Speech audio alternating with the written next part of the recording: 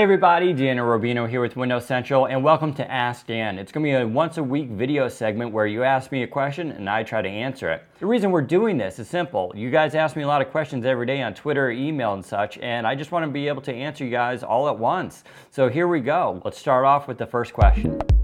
Do you like Microsoft Design Language 2.0 for phones? Is it better or worse than Metro UI? That's a great question, although a little tough to answer. It's obviously going to be personal choice. I actually do like Microsoft Design Language 2.0. I feel like it's still obviously being developed and we're still seeing it come out in the build for Windows Phone and Windows 10 Desktop.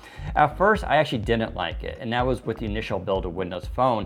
But the more I use it, the more it grows on me. Interestingly enough, I do find it actually more modern than modern UI, in the sense that with the new icons, it's very hollow and you have very thin lines for everything. And I actually find it more minimalist. If you look at the Windows 10 Desktop, it's very clean and it's also more extreme than the modern UI. So I do feel like this is an evolution of the previous design language, but it's going to be personal preference. I say give it a chance though. The more you use it, I think the more it grows on you. It's definitely very different though. Next question, does Windows Phone have a competitive chance without critical social apps like Snapchat and Periscope? That's a question that gets asked a lot. I think it's important to talk about. Periscope and Snapchat are very important social apps. I think they're important for the platform, and Microsoft is aware of that as well. Now you can argue that some of these apps are sort of faddish, that they come and go and it's a passing phase. However, I think these apps are here to stay, and it's real critical that Windows Phone does get them and that users be able to know that. Now, how does Microsoft do that? We're going to have to wait and see with Windows 10 if it hits critical mass and those developers come around. But yeah, I think it's going to be a real tough sell for people selling these phones in the stores to tell customers, no, those apps are not available.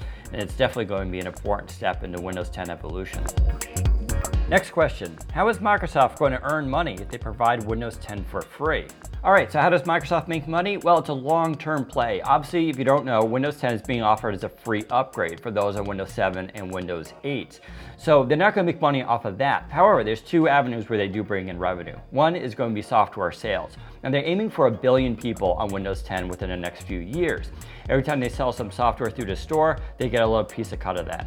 It's sort of like how Xbox works with games, where they get a cut of each sale on that one as well. So the actual console, they don't actually make too much profit off of. It's going to be the game sales and the long-term stuff there. Now, the other avenue of revenue is going to be for enterprise. They actually don't get a free upgrade. Enterprise is actually a big deal for Microsoft. That's why they're actually pushing Windows 10 heavily for enterprise as well. So they're going to be bringing in revenue that way through corporations and these very large purchases. And that does actually add up to a lot of money. All right, the next question is the Lumia 1520 still a good buy? So regarding the 1520, it's one of my favorite devices. It's actually the one I've been using the longest, and I'm running Windows 10 on it now, and it actually runs very well. So this question is it still a good buy? It's going to be very relative. One, it's actually getting harder to find. So if you can find one, you may want to consider it.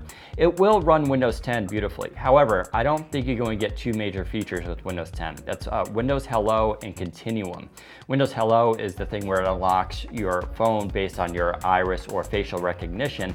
And Continuum obviously is the thing where you plug it into a PC and it mirrors it onto that computer. If you're not getting those two features and you don't mind not having those two features, then sure, 1520 is going to be a great device.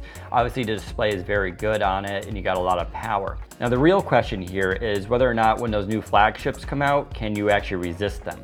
I think it's going to be a real tough decision for people if you have a 1520 and you see what these new devices are like.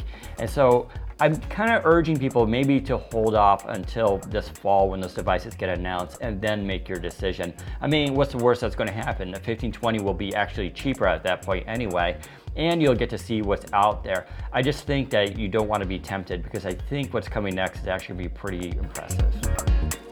And the final question for this week is, do you think that developers would be willing to jump to Microsoft now that Windows 10 is near? So obviously Windows 10 is very important to Microsoft. It's a big gamble, but it's also their best shot at getting developers on board. After all, if you look at Windows Phone, it's only got about 3% market share worldwide, which is very small. However, Windows as a desktop and PC platform is huge. Now that those two systems are combined and developers can make apps for both, it's going to definitely help Windows Phone. The question is how are people going to respond to Windows 10? In theory, very well. After all, it was basically crowdsourced, right? We all were part of the insider program and helped develop it. So in that sense, it should work out pretty well. And the fact that they're giving it as a free update to Windows 7 and Windows 8 users brings a lot of people on board. However, we still have to wait and see.